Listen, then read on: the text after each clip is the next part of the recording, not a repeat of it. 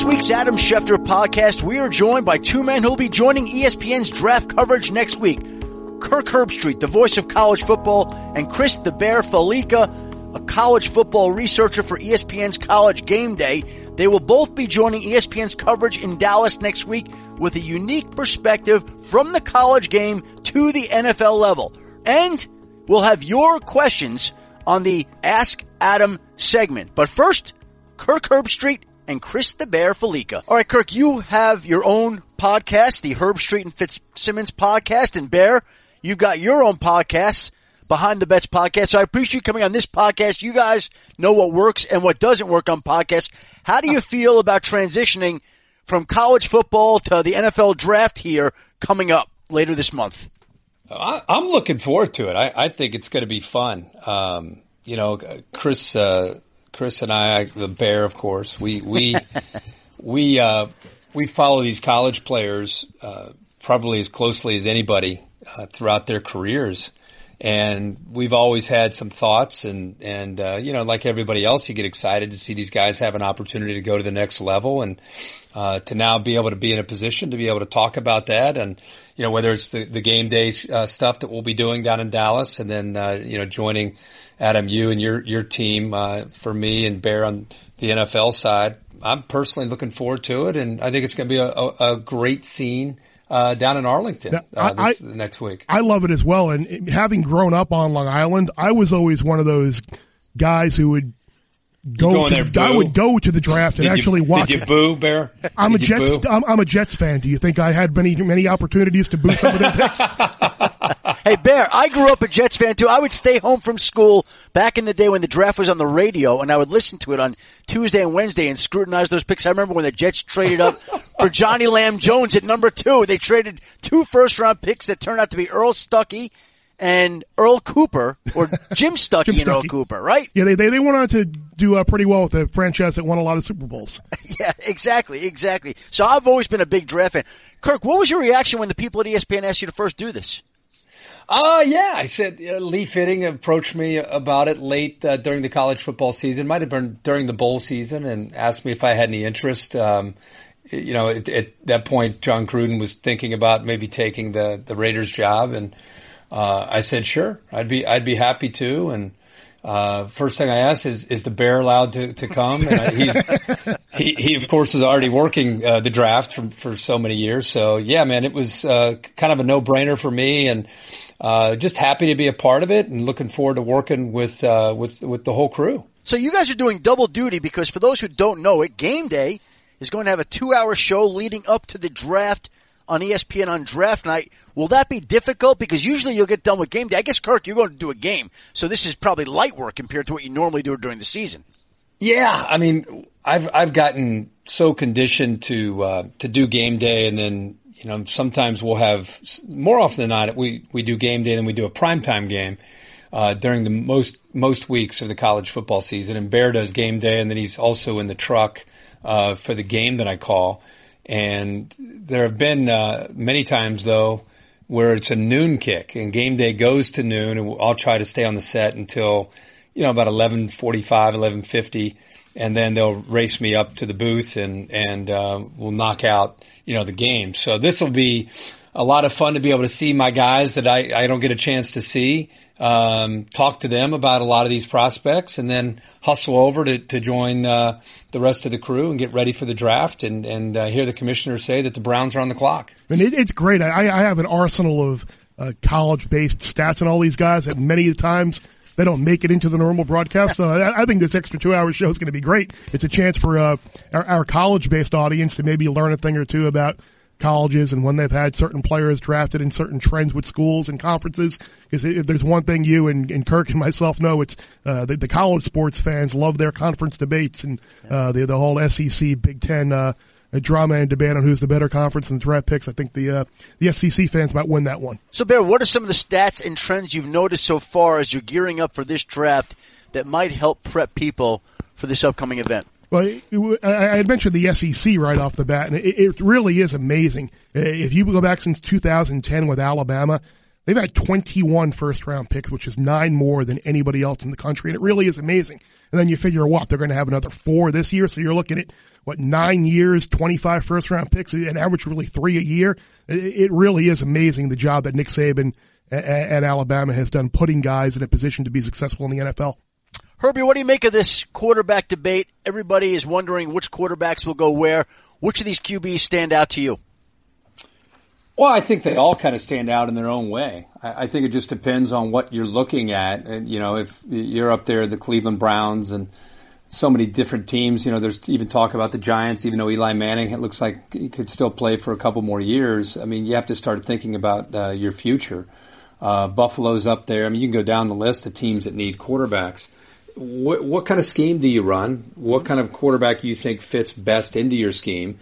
I'm a little bit on an island. I like all these guys, but I'll tell you that I like Baker Mayfield a little bit more than the rest as we sit here right now. And the reason is when you watch film and you've been around and you watch this team play, he makes plays. He is a winner. He processes information quickly. He's incredibly accurate throwing the football. I think people that have not seen him, and maybe seen highlights, or they maybe heard about some of the off-the-field issues, they kind of roll their eyes and they say he's too short to make it in the NFL. I would be very, very careful of saying that about this guy. He has a competitive fire that is contagious, that his teammates gravitate towards, and he has a way of leading them, and the players buy into to his approach.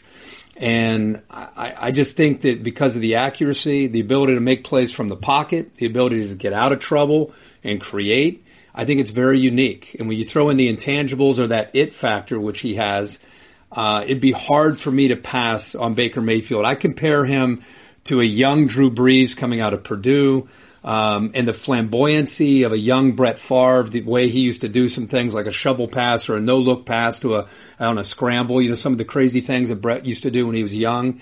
Baker has that kind of wild side in him. So I would put him at the top for me, and then I would put probably Sam Darnold would be my next guy and potentially has the most upside. But in my opinion, it's still very raw. Even though he's going to be at maybe the first pick overall or definitely with the first couple picks, here's a guy that still could use another year of college football. There's times where he'll make a play that you'll look around and say, are you kidding me? I mean, just pull out the Penn State game, watch him against Penn State in the Rose Bowl. I don't know how many plays he made in that game alone that made you just say, can you imagine him in the NFL, what he's going to do? And this past year, sure, he had some of those moments, but he also had moments where he turned the ball over. He also had moments where he started to scramble before he needed to.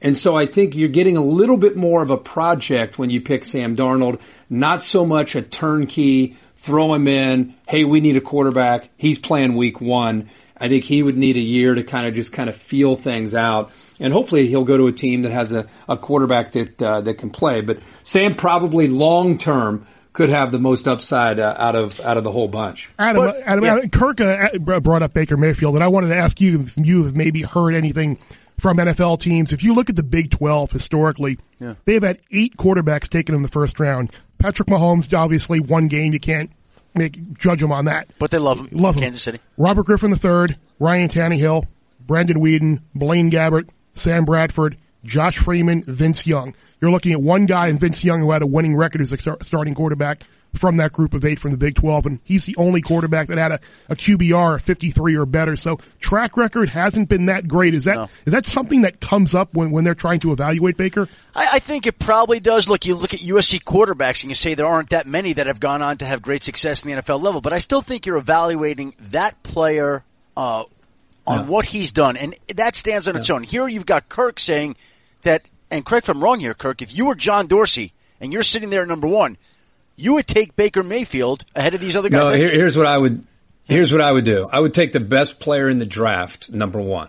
I would take Saquon Barkley because he is as good a running back prospect that I've seen in the last 15 or 20 years doing this. I would take Saquon Barkley with 1. I would assume that other teams, the next couple picks, are going to pick the Josh Allens and the Josh Rosens and whoever else that's going to be selected. I would assume that Baker's still going to be there at 4. So I wouldn't pick Baker at 1 and hope you could get, Bradley Chubb at 4. I would make sure I got Saquon Barkley at 1, and then I would pick Baker Mayfield at 4. That's what I would do, and that would change that offense drastically. And Bear, this is what we were talking about before we came on the podcast. Bear was wondering why the Browns shouldn't do exactly what you're saying. And I would say this to you, that when they hired John Dorsey as the general manager in Cleveland, and he brought along Alonzo Highsmith and Elliott Wolf from Green Bay, and they brought aboard Todd Haley as the offensive coordinator, the one charge that was left to this organization, to these men, is to go find a quarterback. Go find a quarterback when a team has gone ahead and used the 22nd overall pick in the first round on Brady Quinn and Johnny Manziel and Brandon Weeden, and then traded away the rights for Carson Wentz in one draft, Deshaun Watson in the next draft. They have passed on far too many quarterbacks, and it's why they're not going to get cute. Even if you think Saquon Barkley is the best player in this draft, and if I heard that correctly, you're saying the best prospect in the last 15 to 20 years or less, best running back prospect. At that position. At that position. They are going to go quarterback at number 1. You could take that to the bank, okay? So then it becomes a question of what do the teams behind them, Giants at 2, Jets at 3 do? And the Giants are the great mystery. The Jets at 3 are going quarterback. So are the Giants also going quarterback, leaving Barkley for the Browns at 4 if that's what they want? Because I think the Browns would love to go Barkley or Chubb at 4. But the Giants hold the key. And if the Browns go Allen, maybe the Giants go Darnold. If the Browns go Darnold, maybe the Giants then at that point in time go Chubb or Barkley. There's a lot of different ways this could go. But the one thing I don't think is going to happen is I don't think the Browns are going to bypass a quarterback at 1, in part because of all their history and in part because of what these men were brought aboard to do for this organization. No, that makes sense, what you're saying. And being from Ohio and understanding the Browns' history, many successful years that they've had. And then, of course, since they left and came back, it's been some lean years. And that position you're talking about, I'm sure before they even became put in a position of management, they understood that, hey, we got to get this right. And here we are with the first pick. Let's get it out of the way and get it right now. My point is there really a separation? You've evaluated these guys on film. You watched them at the combine. You brought them in. You worked them out. Is there really a significant, that is our guy without a question? Is there? Because I don't see it. I personally, I think Sam Darnold is a great prospect. I just told you about Baker. I know that people love Josh Allen. He's got the big, strong arm. There are people that like Josh Rosen. The ball comes out of his hands so effortlessly, and he's coming out of a system where, he's probably the most NFL ready. You could make a case for him. I mean, is there really one guy? You're going to 4. You're not going to like 25. You're at 4. You're willing to pass on Saquon Barkley because you're 1,000% convinced that Sam Darnold or whoever it is that much better than the guy you would get at 4? Well, you know what? You're going to get Saquon Barkley or Chubb at 4. You're going to get one of those guys at 4. Well, are there guarantees on that? Yeah, because the Jets are going to go quarterback. I just don't know how you pass on. I don't know how you pass on Saquon Barkley, man.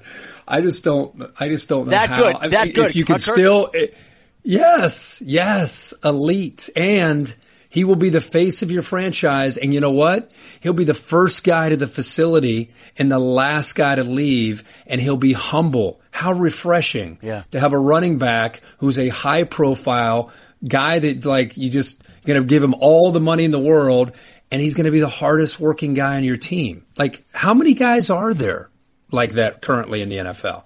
Well, it's rare. I don't know very many of them. Can you imagine the New York tabloids? One of them will take it and run. 1990 Jets take Penn State running back Blair Thomas, second overall. 2018 Giants take Saquon Barkley, Penn State running back, second overall. Yeah, I don't think Saquon's career is gonna take the path that Blair Thomas's did. By the way, I agree with Kirk. I think he's a great player. Bear, we heard Kirk talking about Saquon Barkley. Give me one player in this draft that you absolutely love, Bear, from following college football the way you do. I like Roquan Smith from Georgia. I think if you saw the plays that he made in the Rose Bowl, especially in the second half and the national championship game against Alabama, I think he's a player he's a tackling machine. And again, another guy who no off the field issues, just a great player. And I think at the linebacker spot, he's going to go on and have a great career. Kirk, you got a guy on the defense side of football you love for me? Well, he just hit on Roquan. Roquan sideline to sideline, just a quiet assassin with the way he plays the game. And another guy brings all the intangibles that you want. Kind of like a CJ Mosley type now, playing with the Ravens, making the Pro Bowl, just effective and gets the job done. I think how Derwin James and Minkah Fitzpatrick fall will be interesting. There's some people that are going to love Minkah and everything that he brings with the versatility. He can move around and play safety. He can play the slot. They move him down. Nick Saban brought him down in dime situations to play that linebacker spot, because they love to blitz him. And then you have Derwin James. And if you watch Derwin James, I know he had some injuries back in 2016. But again, another guy with a ton of versatility.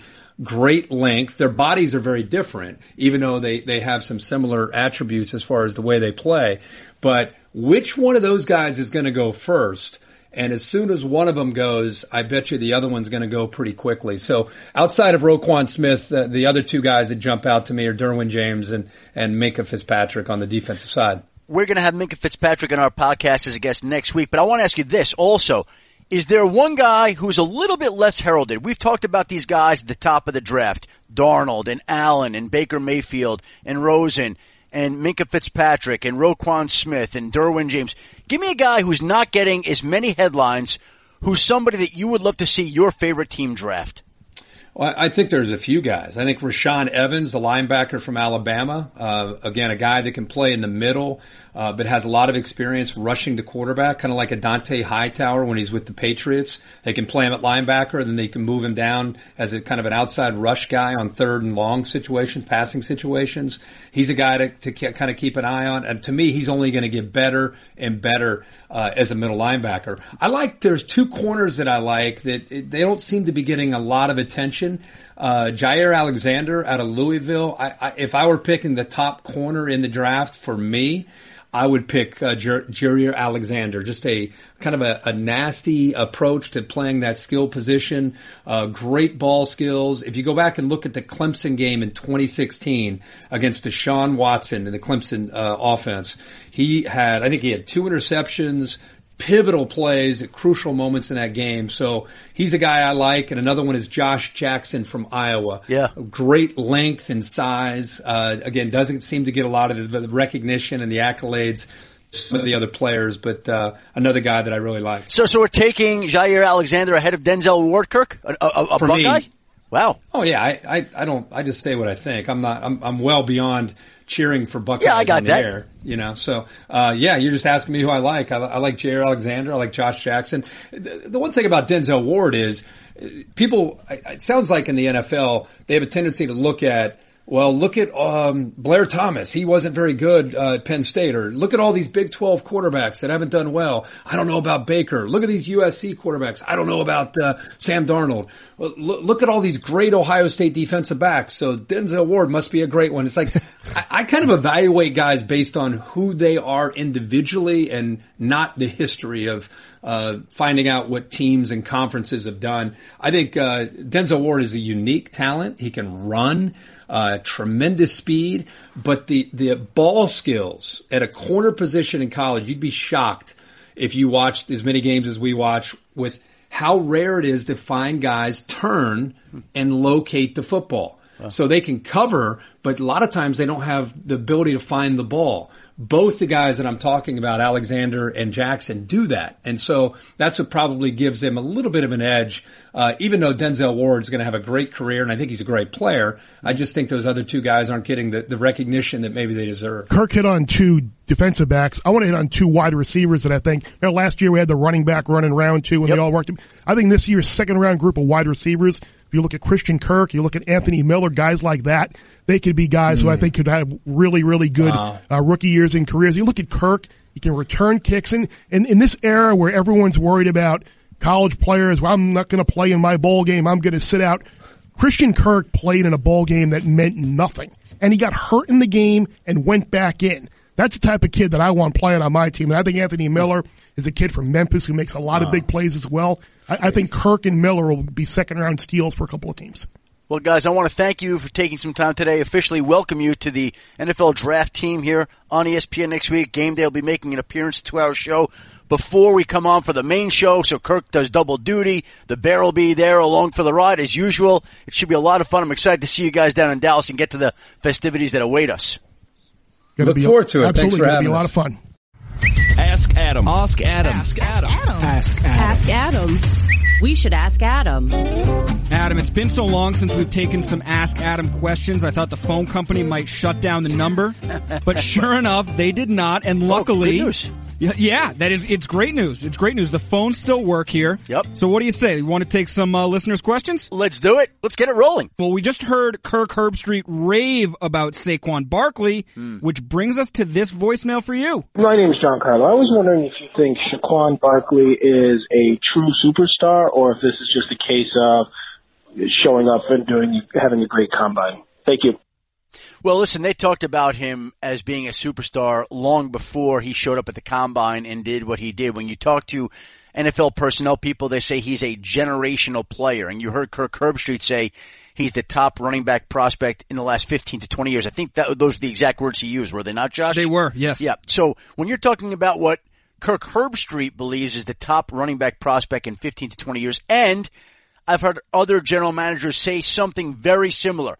Best running back since Adrian Peterson, generational talent, elite running back. There's a lot of ways that he has been described, but the fact of the matter is that you've got a guy here who teams believe is going to be a superstar running back. Doesn't mean he will be, but again, the feeling going into the draft is that he will be. Well, and I think the question, Adam, and correct me if I'm wrong, is it's all about value. Because if you think somebody like Darius Geis or Sony Michel can give you similar production and you can get them a round or two later, then that makes more sense, right? Well, Josh, I think the way you look at this always is you could look at a player like Saquon and say, okay, well, I could take him at number 4, and if I take him at 4, that means I'm not going to take one of those running backs at the top of the second round, whoever that may be, whether that's Sony Michel or Darius Geis or whoever slides to you at that spot. And I think a lot of times what these teams will do is they don't just look at the singular pick in the first round. They look at multiple picks. Like if we go offensive lineman in the first round and running back in the second round or running back in the first round and then offensive line in the second round, what's a better combination?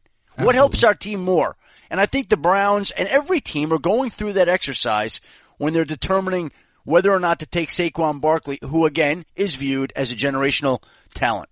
A team that hasn't had a generational running back in, about a generation, the Detroit Lions, which brings us to this voicemail. Hey, Adam in Ann Arbor here. I got a question for you on my Lions. Is this the draft they get a consistent 1,000-yard running back? We've had 2 in the last 15 years in terms of running backs that have rushed for 1,000 yards. Curious if we can get a Darius Geis, Sonny Michel, or your thoughts on that and if they fit with us. Thanks. Well, I appreciate the question, Adam in Ann Arbor, and I would say this to you, that they have talked a lot about getting a running back and building the running game and establishing a ground attack. And for whatever reason, it really hasn't happened since Barry Sanders was there. Maybe they should go bring Barry Sanders out of retirement. Maybe that would be the best, surest bet to make things happen. And I'm sure that's partly a systematic failure on their part, more so than it is a personnel failure. They've certainly devoted enough resources to that position. It just hasn't worked out. But here's what I think. They went out and signed LeGarrette Blount. So he's going to bring some punch to their offense. Now, I don't know whether he gets 1,000 yards in that offense, but 1,000 yards really is a secondary figure compared to whether or not there would be the threat of a run game, a presence in the run game. And I think Blount can do that. And I think if they mix that up with another guy, whether they hold on to Abdullah or decide to move him somewhere else, I think that they have some of those other backs there that catch the football out of the backfield. It's just more important to establish the run. Forget about the production. And establishing the run is something that they have not been able to do. And I think that they believe that with a guy coming in like Matt Patricia, I know it's the same offensive coordinator and Jim Bob Cooter, so maybe the offensive system doesn't change that much, but maybe some of the thinking and ideas behind running the football do, and maybe they get another offensive lineman in the draft. Maybe they get another running back. But I know there's an effort there, but they've been talking about making an effort for a long time, and the results haven't been there. So until we see the results, we'll see, but I think that they're putting into place certain parts that would lead to a stronger running game no matter what that production actually turns out to be. Obviously, Adam, the biggest story from the past week was Dallas parting ways with Des Bryant. A lot of people want to know where Dez will land. By far, our most popular voicemail, but we went with this one. Hey, Adam, this is Derek. My question to you is, now that Dez Bryant is no longer a part of the Cowboys, what team do you think would make the most sense for him to sign with this upcoming season? Could it be the Packers, since they lost Jordy Nelson? Could it be the Patriots, since they lost Brandon Cooks? Thanks. Well, Derek, I appreciate the question. And look, we're taping this early Monday afternoon. So a decision from Dez Bryant could come at any time. We don't know. But as we're taping this, he has not decided. And I would say that going in, some teams that would make some sense would be the Green Bay Packers, the Baltimore Ravens. I think those make a lot of sense. Now, I know that maybe the Buffalo Bills might sniff around. We'll see if they decide to do that. The Saints went and signed Cameron Meredith, so I think that goes out the window. The Jets, I don't see making a move. Some people have talked about them. I don't see the Patriots involved on Dez Bryant. Just don't see that's what they're going to do. To me, when I look at this, to me, the Packers and the Ravens make a lot of sense. The Ravens have had a history of taking guys like this, putting them in their system, and allowing them to thrive. We saw it with Steve Smith, and I think they could do the same thing for Dez Bryant. And who wouldn't want to go to Green Bay and play with Aaron Rodgers at this point in their career, particularly when there's an opening at the wide receiver position? Again, this could go any which way. I really don't know where Dez Bryant's going to go. I don't feel confident that he's going to wind up in the NFC East despite his wishes of saying that he wants to go up against the Dallas Cowboys twice a year. I think that was said in the heat of the moment right after he was released. I don't see a landing spot in the NFC East. Maybe that changes. Maybe I'm wrong there. To me, the teams I'm watching would be the Ravens, the Bills, the Packers. Those are some obvious teams that you would look at right now. Yeah, going through our voicemails, a lot of fans desperately want Dez to end up in the NFC East, but like you said, it doesn't look like that's the most likely destination. Finally, Adam, we got this one going to the Midwest. Hello, Adam. This is Albert from Kansas City. I'm wondering why the Chiefs are signing running backs this late in the offseason. With Spencer Ware and Charkandrick West, Kareem Hunt already on roster, why are they signing running backs such as Damian Williams and Kerwin Williams? Well, what I would tell you, Albert, is they're not costing very much money. It's a minimal investment. And I think we've seen the Chiefs in the past, when they've lost Spencer Ware due to injury, when they've lost Charkandrick West due to injury, we've seen that they've been shorthanded at that position. It's not like they're signing Damian Williams or Kerwin Williams to come in and unseat Kareem Hunt. That's not happening. They're just adding running back depth. That's all they're doing. They're adding running back depth at a minimal price. Okay, they went out and spent big dollars on Sammy Watkins, a player that I think some people felt was overpaid in the free agent market. So if you want to quibble, Albert, about the prices that the Chiefs are paying, I would quibble with some of the top acquisitions like Sammy Watkins, not the running backs, who are getting basically veteran minimum salary, not costing anything, and providing some valuable insurance for this backfield. Again, these guys are not threats to unseat Kareem Hunt. It's just depth. It's inexpensive depth, and it's probably a wise move on the Chiefs' part. And with the roster size being what it's allowed to be at right now, there's no reason not to add that depth, right? Yeah, particularly with these guys out there. Now, again, I think there's always good running back depth available in the draft, and this is supposed to be a very deep running back class, and maybe you could find a bargain later in the draft. There always seem to be good running back values later on. But the Chiefs just felt like, hey, time to get some veteran insurance in here. The price is right. Why not go ahead and do it now? Good to get your voices back on the show. Reminder to keep them coming. Call us at 860-506-5779. Leave your voicemail and make sure you leave your name so you get credit for leaving your question. We'll be back next week with Alabama cornerback Minkah Fitzpatrick, Colorado cornerback Isaiah Oliver, and Washington State quarterback Luke Falk, amongst other special guests. But a special thank you today to Kirk Herbstreit and Chris the Bear Fallica, who joined us on today's podcast and will join us again next week in Dallas for the upcoming NFL Draft. Until next week, everybody, thanks for listening to this Adam Schefter podcast.